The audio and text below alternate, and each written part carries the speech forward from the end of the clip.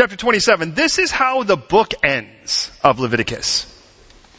It is important to note, though, that the first book, Bereshit Elohim Bara, in the beginning, God created. Then the next 4 books will start with the word veh, which means and. See, the book wasn't intended to be broken up so far that we think that they're so unique from each other that they're their own islands. Understand that every book is to follow the last. But this is how this particular book, as we know it, the chapter concludes, if you will. Now the Lord spoke to Moses, saying, "Speak to the children of Israel and say to them, when a man consecrates by a vow certain persons to the Lord according to your valuation, if your valuation is of a male 20 years old to 60, then your valuation shall be 50 shekels." How many here are men between the ages of 20 and 60? Raise your hand. Okay, that concerned me. Okay. Anyway. Your valuation is 50 shekels of silver. A shekel, by the way, for what it's worth, is about a month's salary. Think that through. Yeah, that's a lot of work. Now, if it's a female, verse 4, if your valuation is 30. Okay, females, 20 to 60, raise your hand. Wow, that's overwhelming. There you go. That's 30 shekels. People will listen to this on the radio and go, I'm going to go to that church. I heard a lot of hands go up. Anyway, sorry. That's not why we're here. If from 5 years old to 20, how many of you are between 5 and 20? Okay, there you go. Your valuation for a male is 20, for females 10. How many of you are 1 month old to 5 years old? I'm not talking about mentally here. I'm talking about... Is there? Oh, there is. See, look at that. Raise your hand, sweetheart. There you go. As a male, it shall be... We get it here 5. For the gals, it shall be 3. How about 60 years old and over? Whoop, whoop. We changed Shirley here just to make sure we have at least one person that's over 30 in our fellowship. If it's a male, your valuation is 15. For female, 10. And your ladies are probably thinking, what? Come on now. If you're too poor to pay your valuation, then he shall present himself before the priest, and the priest shall set a value for him according to the ability of him who vowed. The priest shall value him. Now, what about an animal? If it's an animal that men may bring as an offering to the Lord, all that anyone gives to the Lord shall be holy.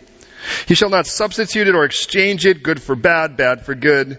If he at all exchanges animal for animal, well, you want to try to trade one for the other? God says, I'll take both. Then both, the one exchanged, then it shall be holy. If it is an unclean animal, which they do not offer as a sacrifice to the Lord, then they shall present the animal before the priest. The priest will set a value for it, whether it's good or bad, as you, the priest, value it, and so it shall be. But if he wants at all to redeem it, well, and there's our word redeem now, then you must add 1/5 to your valuation. Now what about your house? When a man dedicates his house to be holy to the Lord, then the priest shall set a value for it, whether it is good or bad. As the priest values it, so shall it stand. If he who dedicates it wants to redeem his house, there's that word again, then he shall add 1/5 of the money of your valuation to it, and it shall be his. Well, what about your fields?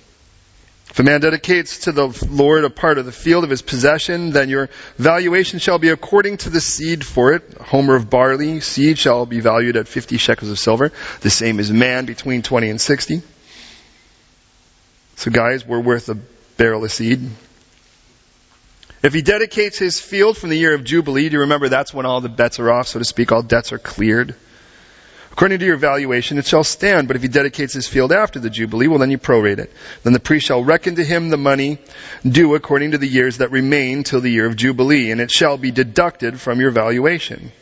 If he who dedicates the field ever wishes to redeem it, well, then he must add 1/5 of the money to your valuation, and it shall belong to him. But if he does not want to redeem the field, or he has sold the field to another man, it shall not be redeemed anymore. But if the field, when it is released in the Jubilee, shall be holy to the Lord as a devoted field, it shall be as a possession of the priest. And if a man dedicates to the Lord, a field which he has bought, which is not the field of his possession, it's always nice to dedicate someone else's field, isn't it? Then the priest shall reckon to him the worth of your valuation up to the year of Jubilee, and he shall give your valuation on the day as holy offering to the Lord. Now, they understand the idea. Remember, when you bought someone's property, you could only own it until the year of Jubilee. Then you had to give it back. So if you bought it, it was never really yours. It's important to note that, those of us who are pursuing land of any sort. You'll have it, but you're not going to have it forever. So you value it in regards to that. In the year of Jubilee, the field shall return to him of whom it was bought, or from whom it was bought, to the one who owned the land as a possession. And your valuation shall be according to the shekel of the sanctuary, 20 gerahs to a shekel, which of course, I know the moment you heard shekel, you thought, duh, that's 20 gerahs. I know that, because you guys are Calvary North Londoners. But the firstborn of the animals, last thing, what about those things dedicated? The firstborn of the animals, that was already the Lord's. So which was the Lord's firstborn, no man shall dedicate, whether it's an ox or a sheep, it's already the Lord's.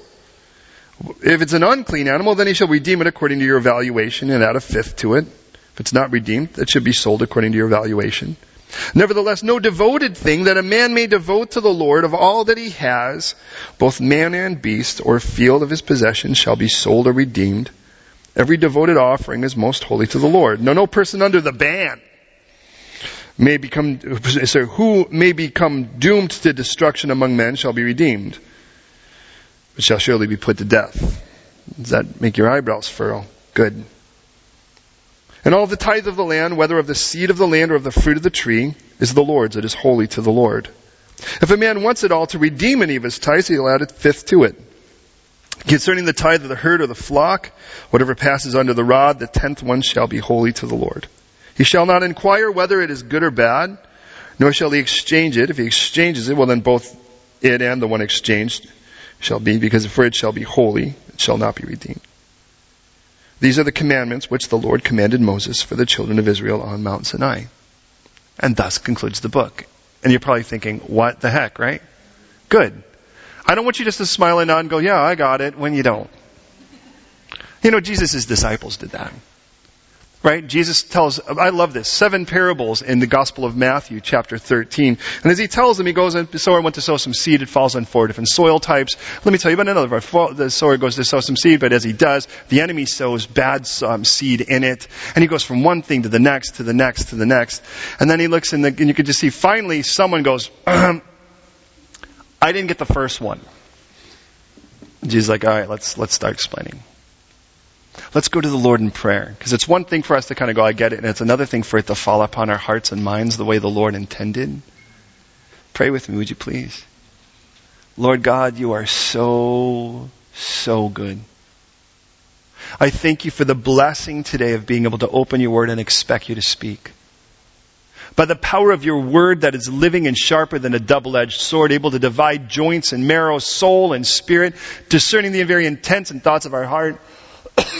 Your word is to work now through the power of your Holy Spirit in us to confirm within us your truth, that we would know you better and love you more. So Lord, for this time, Lord, let it be time extremely well spent. Redeem every second. May we have so much fun in your word, and may we get it today. May we get it. Lord, please, today, don't leave us alone. Immerse me in your spirit and come upon me in such a way, Lord, that you would use me beyond my humanity. And that every one of us, that you would speak to every one of us as you speak fluent us today. Speak to every one of us right where we're at. That you would personally address what we need addressed in this time. And for the people in this room, Lord, and within the sound of this voice, you know how to reach, to minister, to equip, to transform, to change, to challenge, to warn, and to save. So do it, Lord, we pray. In this chapter now, may it burst open and come alive. Color in the black and white for us, I pray. And minister, we pray in Jesus' name. Amen. I would say today, as I would any, please don't just believe me. Don't just assume it's true because I said so. Search the scriptures. Let the Bible always have the final say. Now, for what it's worth, quick review. Exodus chapter 40 verse 17 tells us on the first month, on the second year, on the first day of the month, the tabernacle was raised up. It was then that God begins to speak at the beginning of this book. In Numbers chapter 1 verse 1, which will be next week, God willing, it says that the Lord spoke to Moses from the tabernacle of meeting on the first day of the second month of the second year. First day, second month. The other one, first day, first month. So this was a month long in the book of Leviticus. The book of Exodus ended, the next book will start, and in between is the book of Leviticus, and there's a month in between. We get a month reference to this. The whole point of this book is God starts to set his people apart. He has already removed them from Egypt, and now he wants to remove Egypt from them. And we use the acronym HOLY as God starts to lay out these orders. Now understand, God did not put these orders upon the people in Egypt. We could do that. You look at an unbeliever and say, you need to do this and this and this and this and this. You know what they need to do? They need to come to Jesus. That's what they need to do. They need to accept the gift of Jesus Christ, because you can't live not like an Egyptian in Egypt. And God wants you out. And once God gets you out of Egypt, he starts saying, now listen, I have a plan for your life. First of all, I want to start shaving and carving and chiseling off of you the Egypt that you've crudted over yourself for the last 400 years. But see, understand, sooner or later, I'm going to reinsert you into another community, and I want you to be protected from that community's faults too. I've set you free from the previous traps. There are traps in front of you too. And I'm going to lay out some ground rules so you don't find yourself trapped by either. The problem is, if you've been in Egypt any period of time like I have before I gave my life to Christ, I've built some really good, not good, but really serious patterns that were so first nature for me. When God starts saying certain things, I kind of look and go, I'm not really sure about that. Now, not because I don't think it's right, just my body doesn't stand up and applaud it. Because it doesn't want to. Of course it doesn't. And so God starts saying, look there is a different world for you out there, and it's not the one you came from, and it's not the one I'm putting you into. Somewhere in between that is the book of Leviticus. And we use the acronym HOLY. When God lays things out, 4 basic things, again, if you remember, the H stood for health benefits. God starts telling you, like, for instance, why don't we eat this? And why do we eat this? Sometimes we don't understand. Well, understand, science still hasn't figured everything out. Hey, when I went to school, I think the earth was 100 million years old, or I was told. Now I think it's like 6 billion years old. I didn't go to school that long ago. They're still figuring out. They tell you the universe is expanding. What does that mean? That they haven't gotten to the end of it. So they say, this is the end. Oh no, this is the end. Well, why is that? Because they haven't discovered it. But what they'll say is, well, it's just expanding. No, you just haven't gotten to the end, Junior. That's the point. Now, I'm not trying to pick on science. The point is that just because we don't understand something doesn't mean that God doesn't know what he's talking about. God's the one who made you. He invented you. He knows what's up. And with that, please understand, God will tell us, this is something that I understand, and we understand some of that stuff. For instance, when people roasted meat, for instance, it was still relatively raw when they ate it. Doesn't work so well for pork. I don't recommend pork tartare. Bad idea. You know what they do with pork tartare? They put it into syringes and inject it in your face. That's called Botox, by the way. The O of holy is obedience. Because God really wants us to display obedience even when we don't get it. And there are times the Lord will say, do this, and then he just says, I am the Lord. Like a parent that says, do this, and the parent says, why? And they say, because I'm your dad. I can explain it all to you, but by that point, you won't have time to obey. The L of holy was to leave the world you came from. And I want to remove it. And the Y was to yearn for only him in the new world that he put you in. And as it is the case, he begins. Leviticus chapters 1 through 7, he walks us through 5 basic sacrifices, which will be the foundation for the sacrificial system for the rest of the book. Not just the Leviticus, but the book all the way through to Revelation. Those are, by the way, the burnt, the grain, and then the peace, and then the sin, and then the transgression or the trespass offering. There'll be others, but those are our 5 big boys.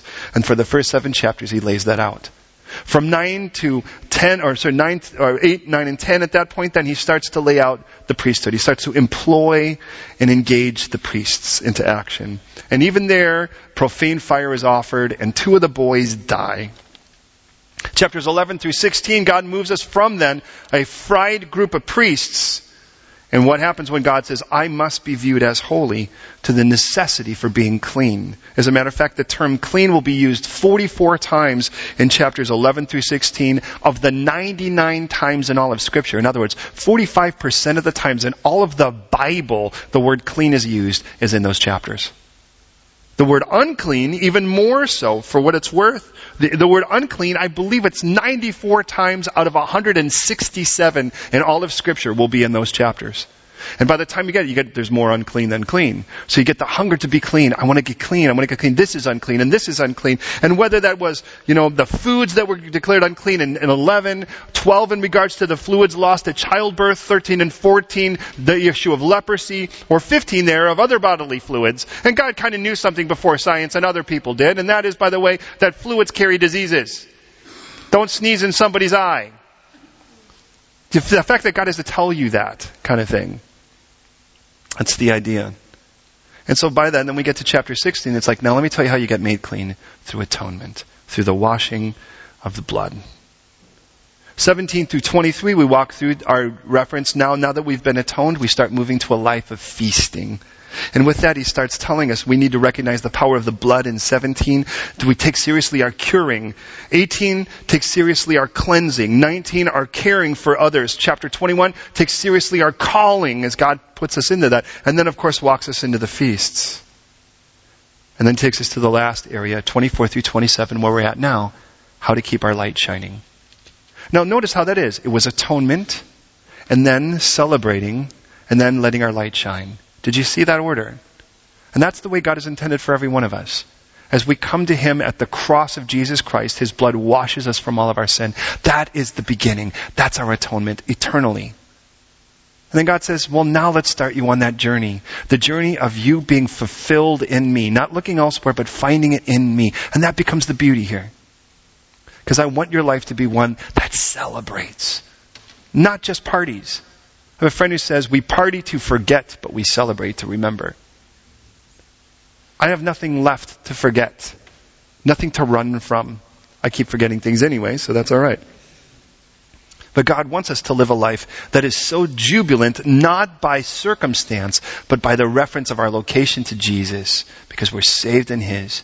So that when all circumstances still seem to fall into the toilet around us, we can still celebrate the God who's redeemed us. Our life celebrates.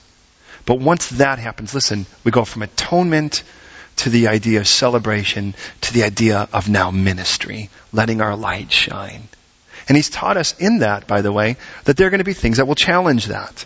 In chapter 24, the area was of provision, if you remember, as we talked about the bread of the testimony. In chapter 25, we talked about living our entire life in light of the Jubilee. The focus was that there is a coming day when all debts are going to be cleared and all that belongs to us will be rightly ours. And we hunger for that. Without that reference, we get very caught under the over the overcast. Chapter 26, we saw the importance of obedience. As we remember, we talked about areas of if and then over 50 times. And then we get to this chapter to conclude it. And let's take a look at it in its simplest sense. He references in verses 1 through 8 people, 9 through 13 animals, 14 and 15 your house, 17 to 25 fields, and then in 26 to 33 devoted things. But you look and you go, now what is this whole thing about devoting people? Let me say it in the most basic sense. Commitment cost you. If there were two things, if you were the kind that we were just reading this and you're like, I don't know if I got a lot out of this, and then you just sort of check out because you're like, I don't get it all. I don't understand everything, so I'm not going to try to understand anything. Which, by the way, is criminal for us to do that with Scripture. Oh, thank you, Lord, for Billy and his orange juice. This is a gift from Camden. All right, now please hear me. If you got two things out of this chapter, in the most basic sense, here's the first of it. Commitment's going to cost you. If you're genuinely going to be committed, it's going to cost you. But let me say this. To back out of that commitment is going to cost you more. That's the point of the whole chapter. And whether that is all of these different areas, there is a price to pay for your commitment. But there's a bigger price to pay to back out of it. And that's, if God, and understand, this is the perfect bridge between Leviticus and Numbers. Because what we have in Numbers is a 40-year death march. We move now understand, the reason why people sort of hesitant of the book of Leviticus is because it's very technical. This is how you do the sacrifices, this is how this is performed. That's reading a handbook. So it can be a bit dry in comparison. But by the time we get to Numbers, the vast majority of it is, for the simple purpose of it, narrative again. We're back to the story that took place. We were like, meanwhile, back at the camp for a month, here's the handbook. Now let's watch them not do it. And understand, it's the perfect segue. Why is there a 40-year death march? Because listen, commitment cost you, but backing out of the commitment cost you more. And God's going to show you what it looks like when it costs you more. That's the point. And then I get the idea of why he even put it in this order. Because don't miss this. The way he started it was that about people. Because see, what God does then is he shows us what is going to challenge your commitment. And that's going to be your first. But please hear me. Throughout the entire book, and I'm talking about the Bible here, there is a challenge to commit. And I realize this is almost like I'm speaking gibberish in a culture that we live in. Because commitment is the last possible thing you want to do. Because we're learning how to be self-entitled consumers. And consumers don't commit. Consumers get served. Consumer, by virtue of it, the best consumer gives the least and gets the most. That's a smart shopper. You don't say, check it out, I could have bought this for £3, I spent $400. People look and go, you got issues. And that's the way we're raised. And then you go church shopping. You realize what that says? I want to go to the church where I can get the most and give the least. Because what you don't want to do is go back to your friends and say, check it out, I went to church and it was 3 hours long. And people go, are you kidding? Mine's 20 minutes. I gave very little. Did you give anything? Of course I didn't give anything. Did you get anything out of it? Yeah, they gave me a couple little cool phrases and a bumper sticker. I'm perfect. I'm great now. Next week we're going to have an ice cream social. Are you bringing the ice cream? No, that's their job. My job is to eat because consumers consume. Please hear me.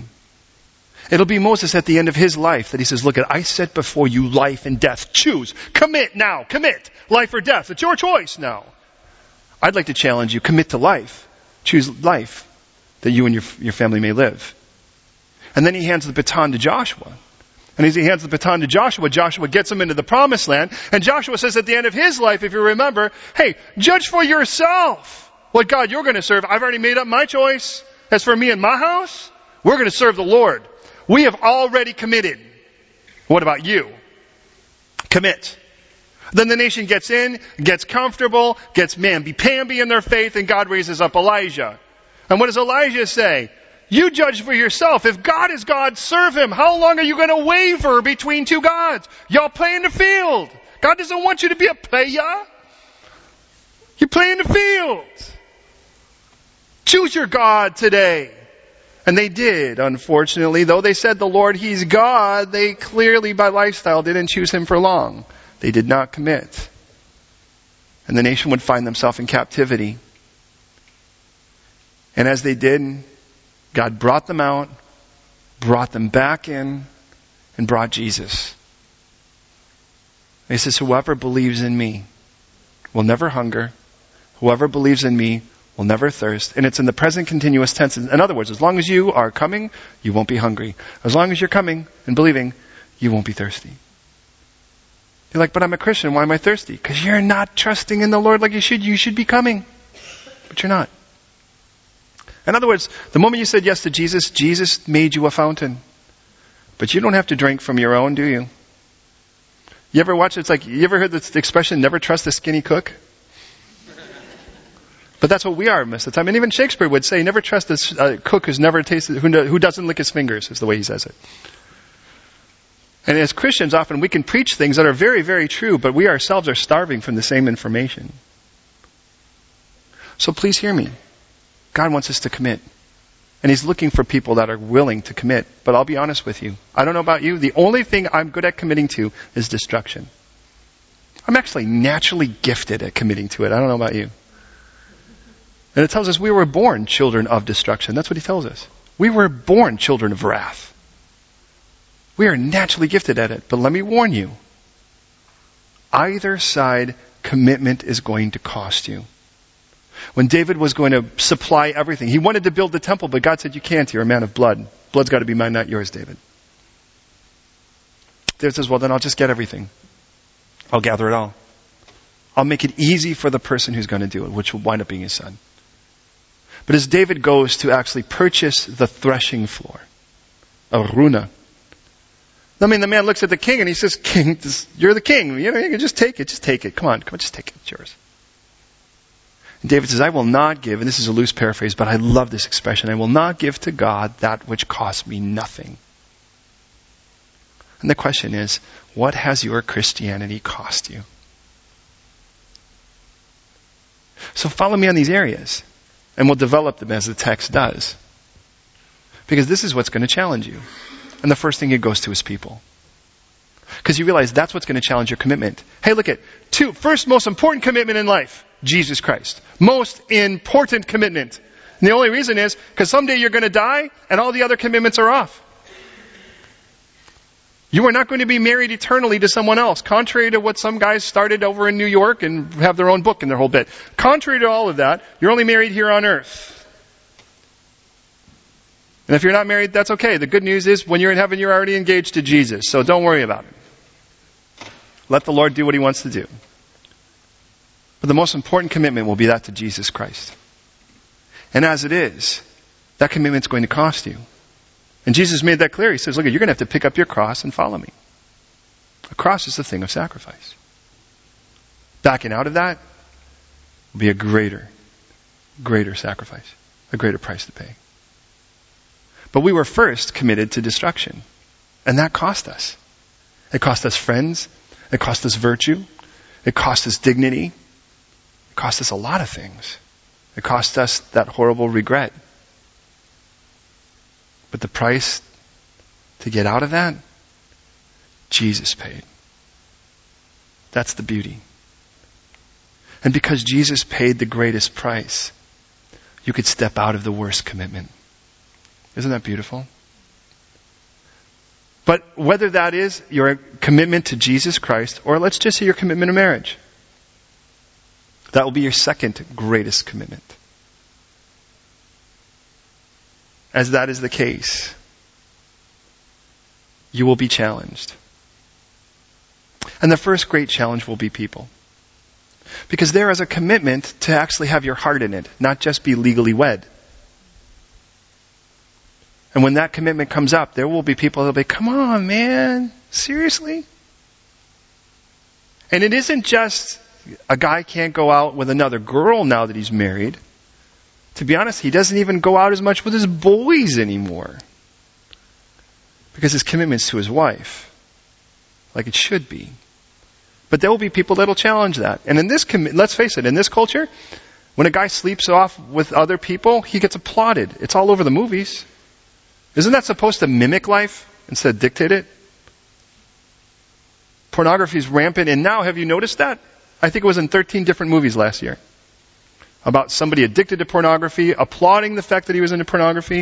And we're not just talking about it was some side note part of the script. It was like a primary character that was part of his character. Or lack of.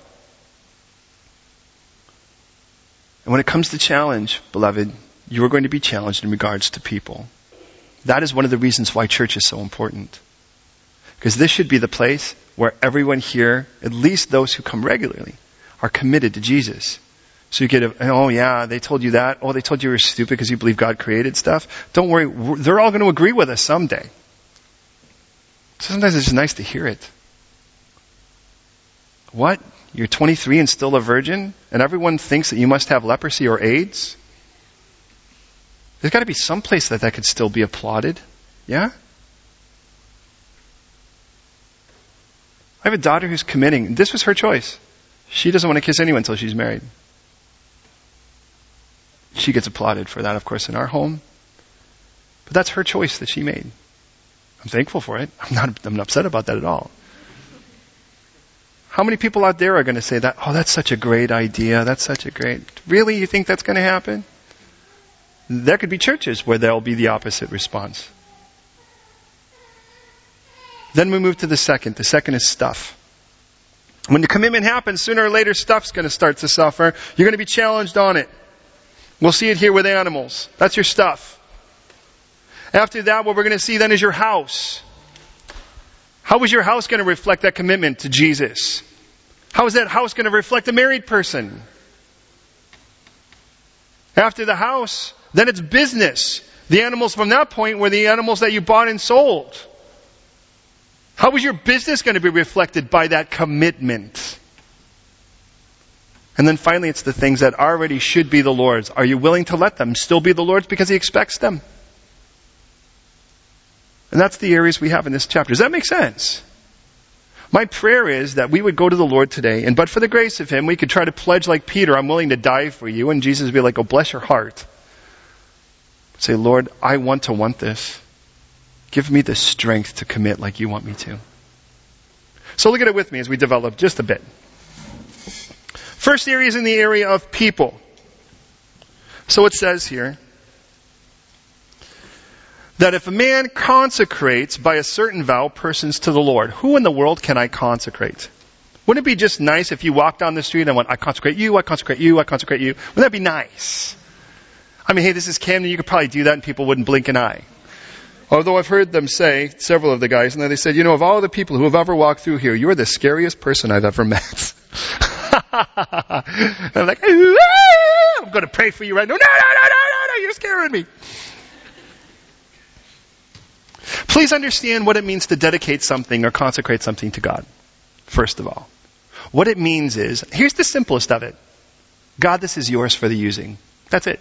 How's that? This is yours for the using.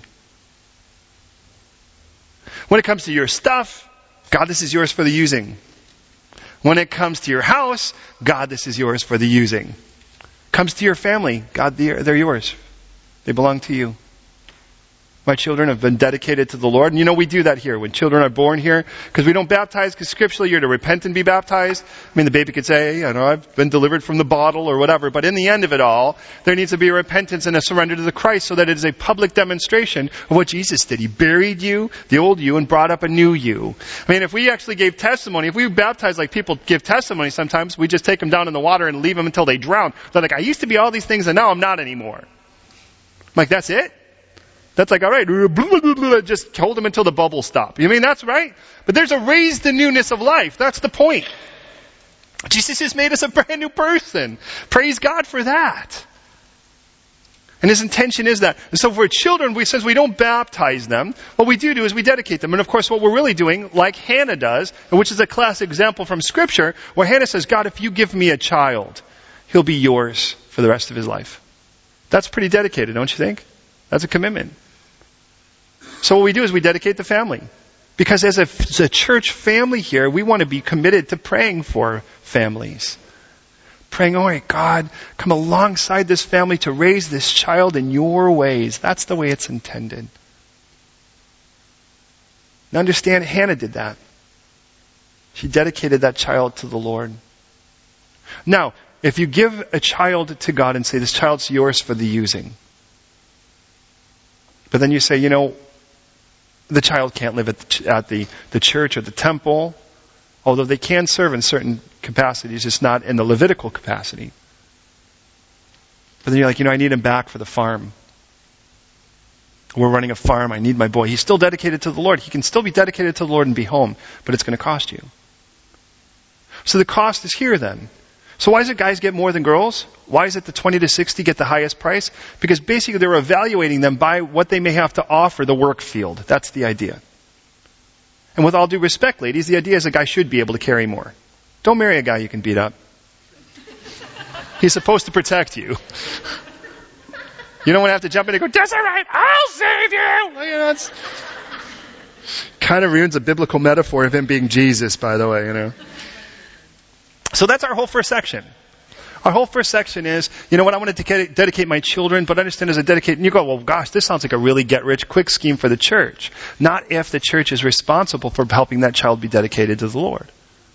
In the case of Samuel, Samuel was actually handed over and he actually served alongside Eli the priest. Mom, if you remember, brought a new robe every year for him so that wasn't an expense to the church. Now, I'm sure you're aware of this, and I hate to even say stuff like this, but it is important to note, at least it's in light of this, that everything costs money. I know that's probably not a brilliant statement to you. That includes, for instance, the pew you're sitting in. That includes everything that we basically have here. And it isn't like God just drops money out of the sky. But understand, scripturally, when Paul said, you set it aside, let it be a matter of your own heart, don't give grudgingly. God loves a hilarious giver. And don't give out of necessity. Those were the laws that God set up in standard. Now understand, so when a guy actually says, if you don't give us £1,000 right now, we're going to get off the air. And you're just going to have to try to sleep with that tonight. God gives His beloved rest. My brother, who's my pastor, by the way, had heard one of these guys and he said, he talked about this seed faith thing, drives him crazy. Me too. And the idea was, if you send the money in faith, God's going to give you 100-fold. And then he was about to go off the air because he didn't have enough money. My brother said, if he really believed his own thing, why doesn't he mail me a check for $1,000? He'll get $100,000 back in faith. He'll pay his bills. But we have a box in the back. We have a box in the back so you can give to the Lord. And by the way, you can ask anyone that's around here. The one person who doesn't know what we get and don't get is me. Because I want you to realize that I treat you nice whether you give or not. And if it looks like I'm treating you very nice, it isn't because I thought you gave something. The one thing I want you to give is yourself to Jesus. But please understand in that, the idea was simple. That's to help people to get taken care of. That's the point of it. So in the first section of it, God says, look, I want you to take care of people. That's my first priority. It always will be. So you want to dedicate your kids? Well, there's an opportunity for them to still work at the house, but for that, there's a price to be paid. But in that, understand the church is then going to spend, or in this case, the temple, is going to spend some time trying then to develop that child in the ways of the Lord as well as the parents. It is never the church's job to teach the kids first. It should be the family's job. The church is then supposed to come and bring backup. It isn't like the church shows up and then calls for backup. The idea is that the family calls for backup. We should be supporting what you guys are already doing. And by the way, can I say, I love the fact I think we already are. I watch the families that come in here, and I am so thankful to know that it isn't like they're like, Bible, what's that? Now, there are those occasionally where the parents have never met Jesus, the child has never met Jesus, and what we found often is the child gets saved first and then keeps dragging their parents to church. No. Jesus has already taught us in Matthew chapter 5, let your yes be yes and your no be no. Your commitment's fundamental. And the idea of it is the world does not need to see us go back on our commitments. What's the one commitment that they're going to watch us go back and forth on more than any other? Do you think it's our relationship with God? How do they gauge that? By somebody who declared themselves Christian and now has an anti-Christian website? Do you really think that's what they're going to look at first and foremost? What is the most gaugeable commitment that's definitive on earth right now, as far as the unsaved world is convinced? Marriage. It's the one you can define. You know why? Because you can be married and then technically you can be unmarried the next day. And so what the world is looking at to see what the Christian world is committed to or not is how we deal with marriage. Would that make sense? So be careful on that. Don't just be married technically. Commit. Commit to make it work. Commit to put your heart into it. And when people start to challenge that, hey, if somebody stands against your marriage, they shouldn't be in your circle of friends. Can I just say that? I mean, it's like, man, be careful. If some guy's about to marry a girl and all of her friends hate him, cut the cord and run. Because there should be something. Look at, why would I want to hang out with people who hate my wife? Why would I want to do that? Why would you want to hang out with people that hate Jesus? That they would come to Jesus. And if they don't want to come to Jesus, they will run. I have experience in that. The second area then, notice 9 through 13, then is the area of animals. Or in this case, it's the stuff we possess. And the idea is simple. If you want to give an animal to God, that's fine. You want to dedicate an animal, it's His. But what if you still need it? Well, then you can pay. And basically, what God tells us in this is anything you've committed to God and then you try to take back to your house. But in other words, remember, you're saying, this is for you to use, God. But they're like, I need it to pull the plow. God says it's going to cost you 20%. That's the idea here. Now, do you think that's because what God wants to do is make more money? Or do you think it's because God wants you to take seriously your commitment? You don't understand, none of these commitments have to be done. It isn't like anybody's, no one held a gun to them, or in that case, a bow and arrow to your head or something, and said, commit to this. The point was, you did it because you felt like there was a good in your heart to commit. Those moments when you're actually in love with God and you want to give Him everything. And God says, no, look that commitment's going to cost you. No, notice it says in verse 11, well, what about an unclean animal? Well, you can't sacrifice that. I think a clean animal you can. Like an oxen, for instance, or a sheep, you can, or a ram, you can offer that. But what about an unclean animal? You can't. He says, no, in that case, He gives you a value, you pay the value, or for that matter, then you can offer it if there's some other surface. For instance, if I wanted to dedicate to God my bat, or my ferret, or my lizard, or my pelican, or my snail, or my stork, or my tortoise, or my vulture, or my weasel. Oh God, I dedicate to you my weasel. That sounds kind of weird, doesn't it? But among the other unclean animals was a camel or a donkey. And those, on the other hand, make sense. Because camels and donkeys were both actually animals. For instance, donkeys were the engineers of the day. Are you aware of that? To this day, if you want to find the best way to go from the top of a hill down to the bottom of a hill, they build their roads by letting a donkey loose. And the donkey finds the safest way, and they build roads from that. As a matter of fact, the roads in Israel to this day in Jerusalem are the size of a donkey burdened. That has to be that wide. So that's the way that they used it. They were the engineers of the day. So understand, even for the temple, that was a cool thought. So you're like, you know what? I have an extra donkey. I really don't need it. I want to give it to God. And it's like, can you imagine, like the temple's being built and you just think, my donkey's up there right now, helping it. There's something weird and strange about that. Have you ever thought that about giving up anything? I can tell you right now, there are places in Belize, for instance, Central America, where there was a time where probably half of the children within an entire community wore my clothes. I'd wait. I was like, there's a time where I felt like every day I woke up, people were giving me clothing. I don't know what I was wearing that was so bad.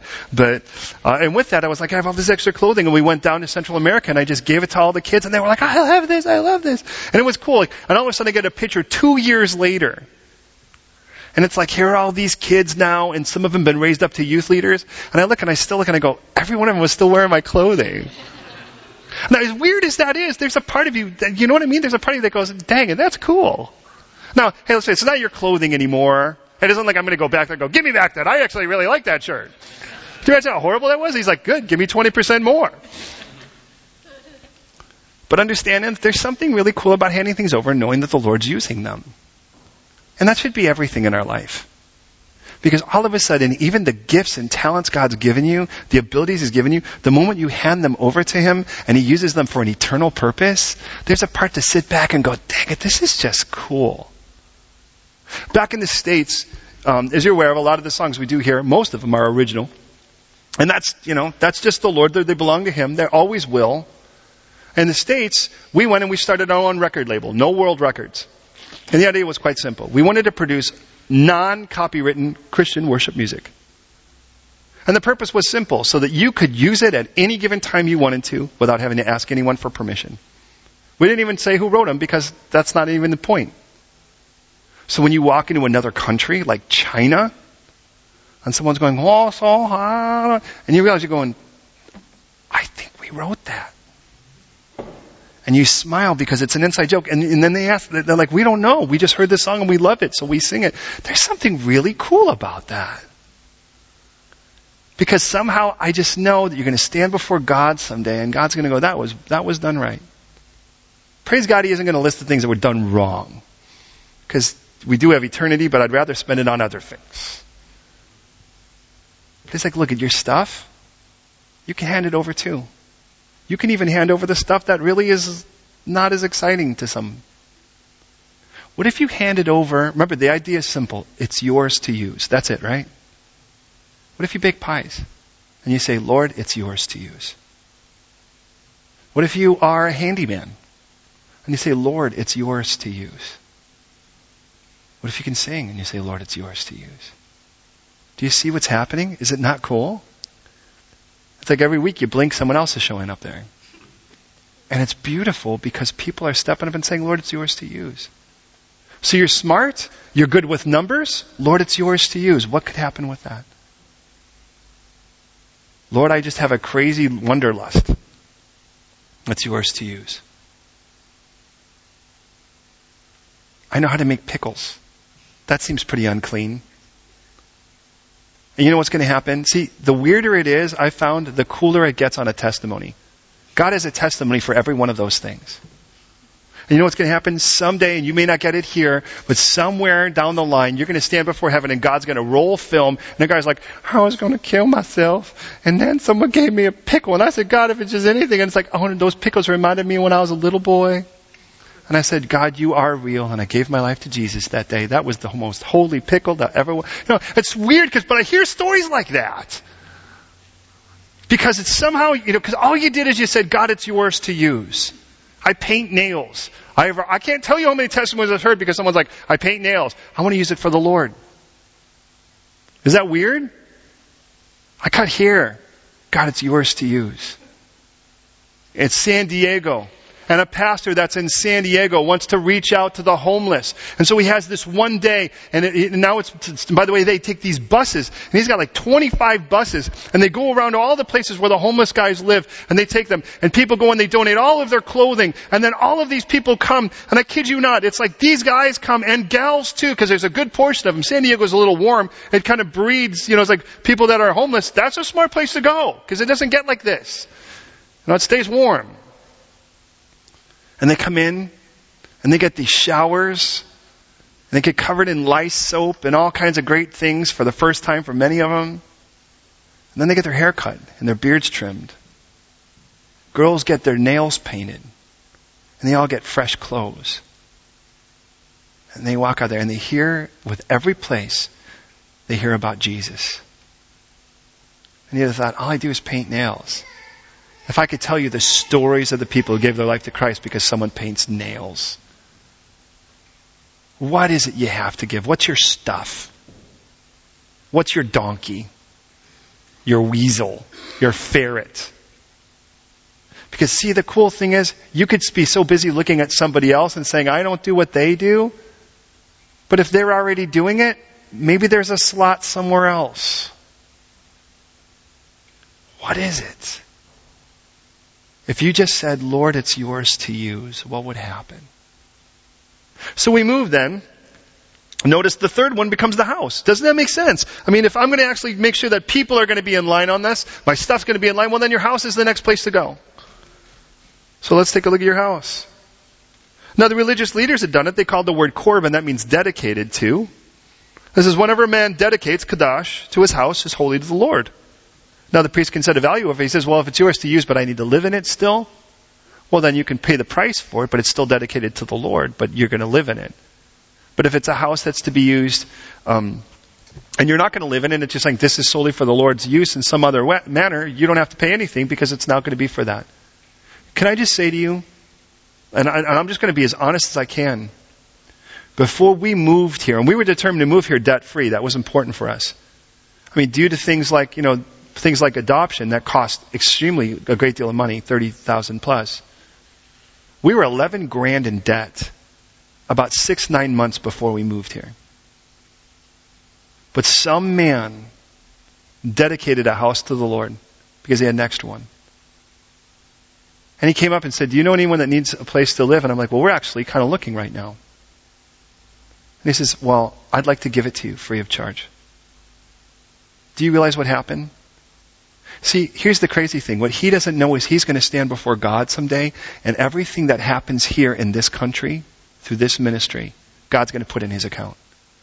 Because he dedicated a house to the Lord, and that helped launch us here. Is that crazy how that works? I mean, we could think of how all those little pieces put together. Isn't it crazy? Now, let's be honest. That's a very big sacrifice to make. It's going to cost you. But not in the sight of eternity. I guarantee you, it's an investment in eternity. Well, with that in mind, he says, so what's your house about? Now, from there, then we go to business. 16 through 25. If a man dedicates a part of his field as a possession, you know how you evaluate it? By how much seed you're going to put in it. See, because it's just dirt, right? But if you know you're going to put this much seed in it, you would expect this much crop. So what they do is they take a look at the barrel and say, okay, that's a barrel of seed. That should bear forth about this. That's about 40 months' wages. You want to dedicate it to the Lord? Great. Then you know what?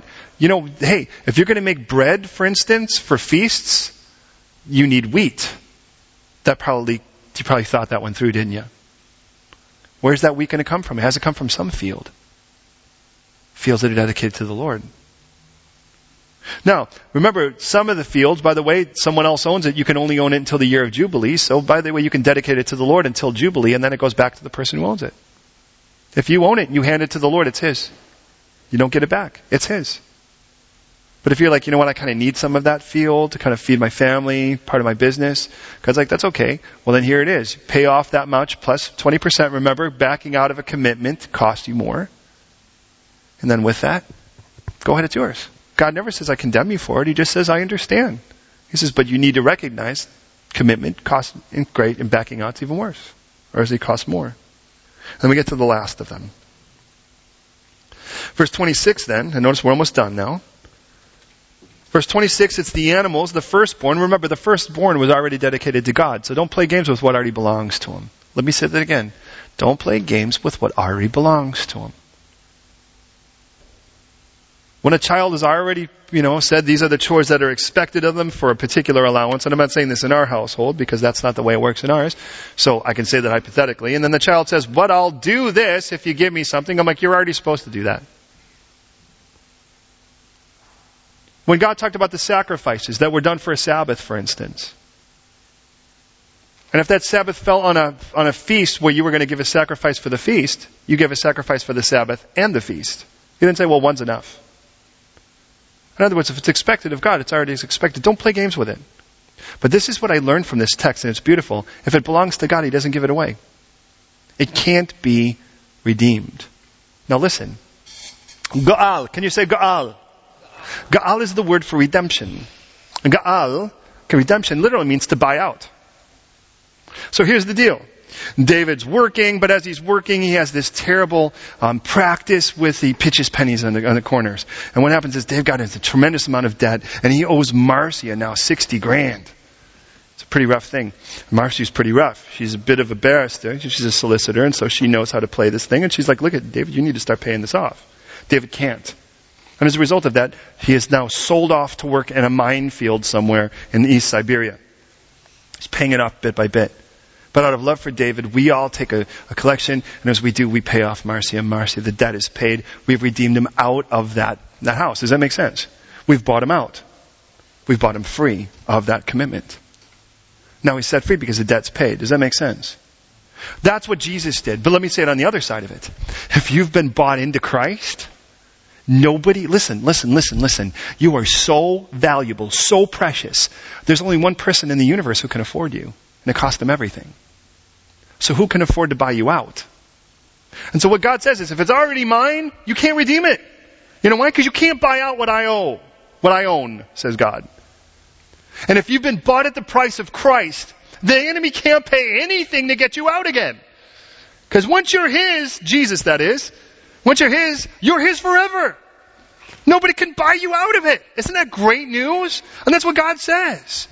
So when you're like, well, that can't be redeemed, well, it's like, no, of course it can't be redeemed. Because there's a good redemption and a bad redemption. The good redemption is when you're in a bad place and someone buys you out of it.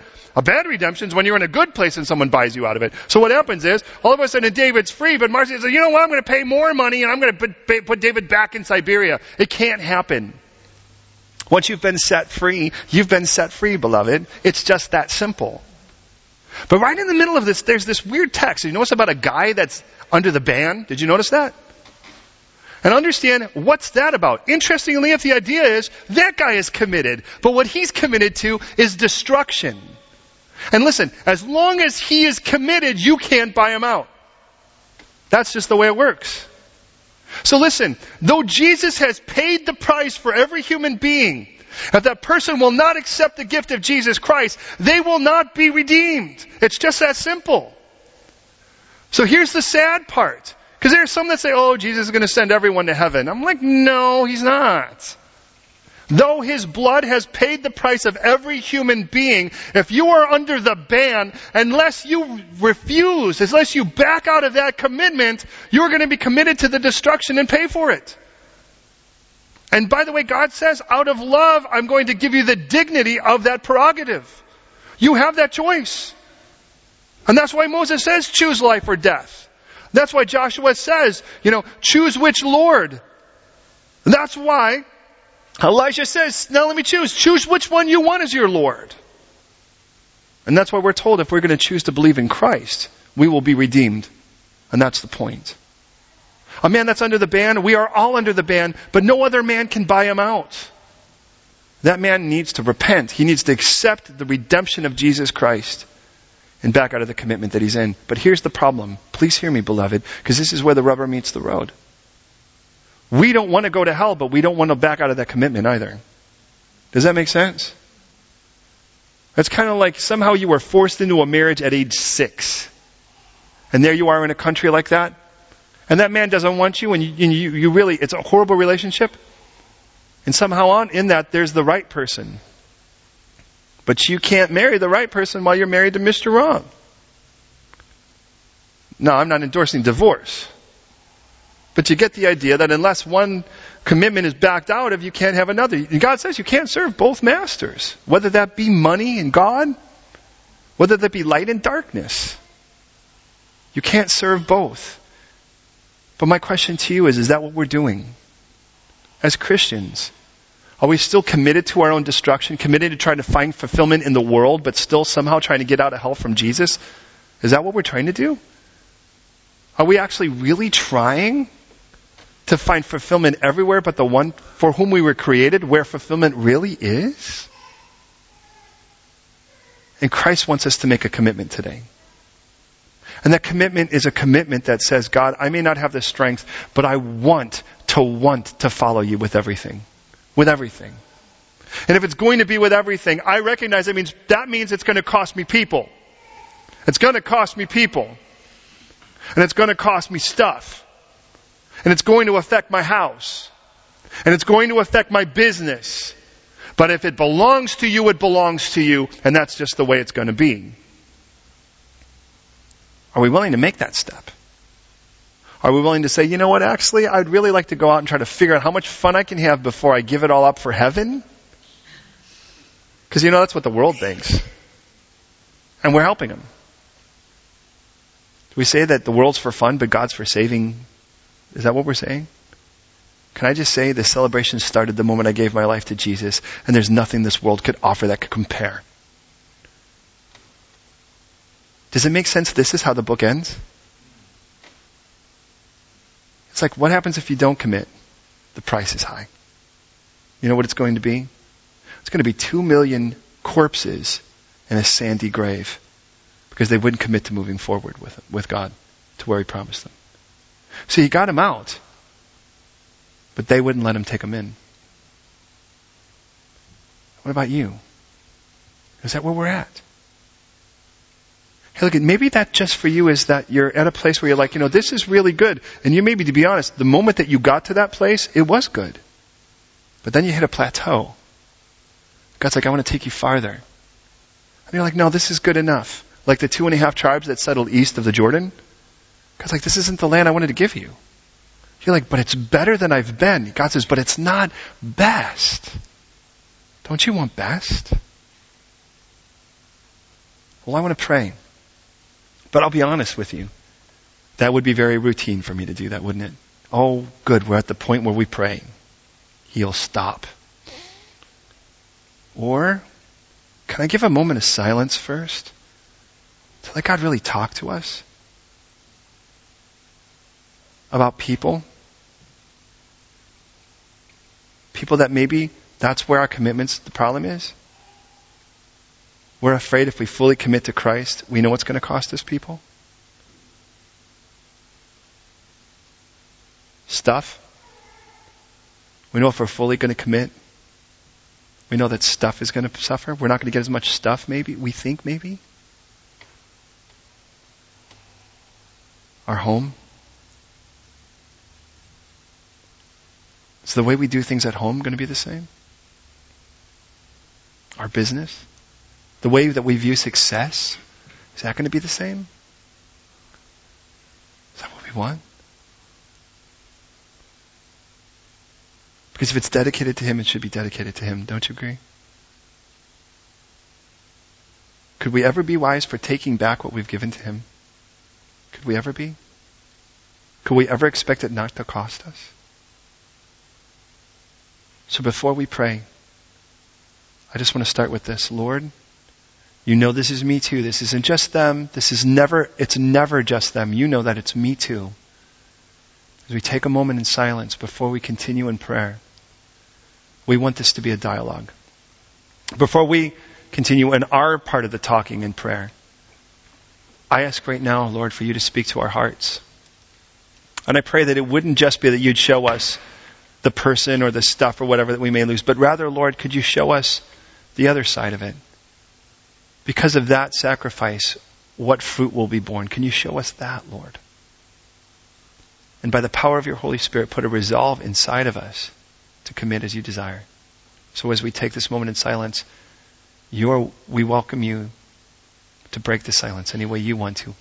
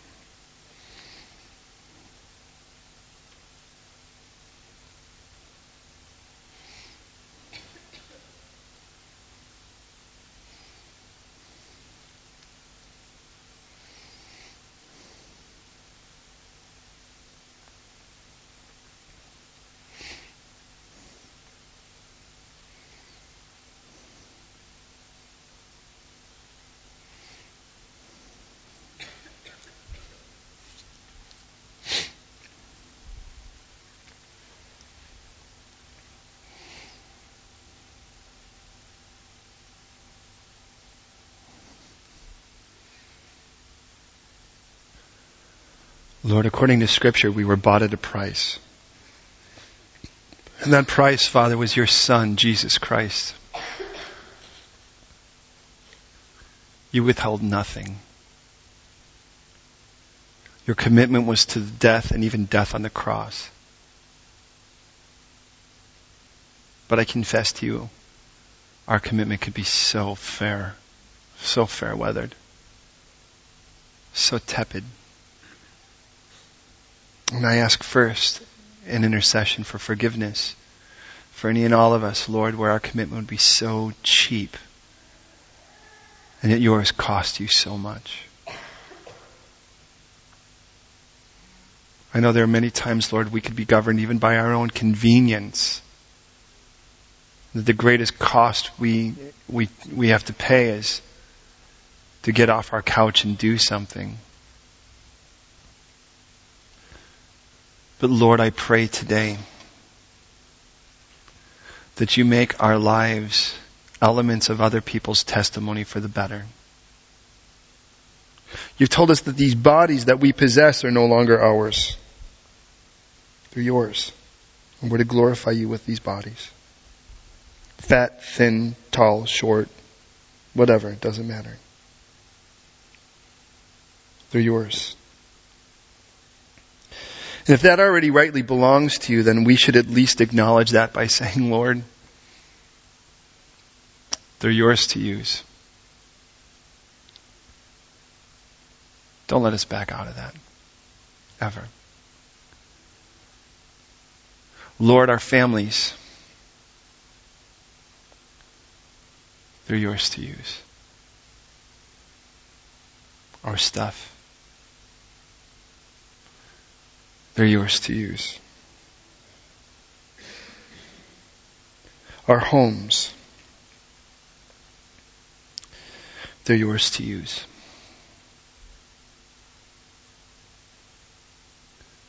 Our business, our view of success, the way we engage this world, yours to use.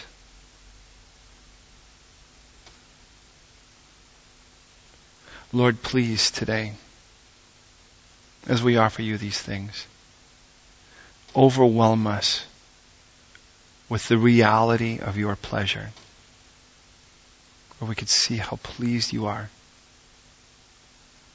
at our surrender. We confess to you we don't have the ability in and of ourselves to follow through, but you do, and you live in us. So we offer you that. And say, Lord, in our surrender now, have us. Use us. Because we are, and our lives are, yours to use. We confess Jesus. We make that choice today. And that choice is to choose life. To choose you as our Lord, not just Savior, but as our Lord today. And as our Lord, we declare, Jesus, that you died on the cross for our sins. You were committed. And as you died for our sins, all of our penalty and punishment went with that. And we acknowledge you as our salvation. And then you rose again to offer us new life. And that we say yes to, declaring you, Jesus, as our Lord. And in declaring you as our Lord, we rightly say, our lives are yours to use. So take all of us now, Lord, we pray. And in taking all of us, use us for your glory. Use us to change this world. Use us as agents of change, elements of transformation. That bringing us in a room will make the room better because of how you touch lives through us. Because Lord, though we may not be anything in of ourselves, you are everything. And you have the power to transform, to heal, and to save, and to rescue from hell. You've done it with us. So now, Lord, please use us in such a way that your glory would shine so through us, that you would radiate so through us, that the world would be drawn to you now through these tools that are in your hands to be used. And if you're Lord Jesus, and you are, then we say we're yours. And in that, Lord, strengthen our commitment to let you use us to transform the world around us, even as you do within us, as we say we're yours. In Jesus, in your name. If you agree, I ask you to say, Amen.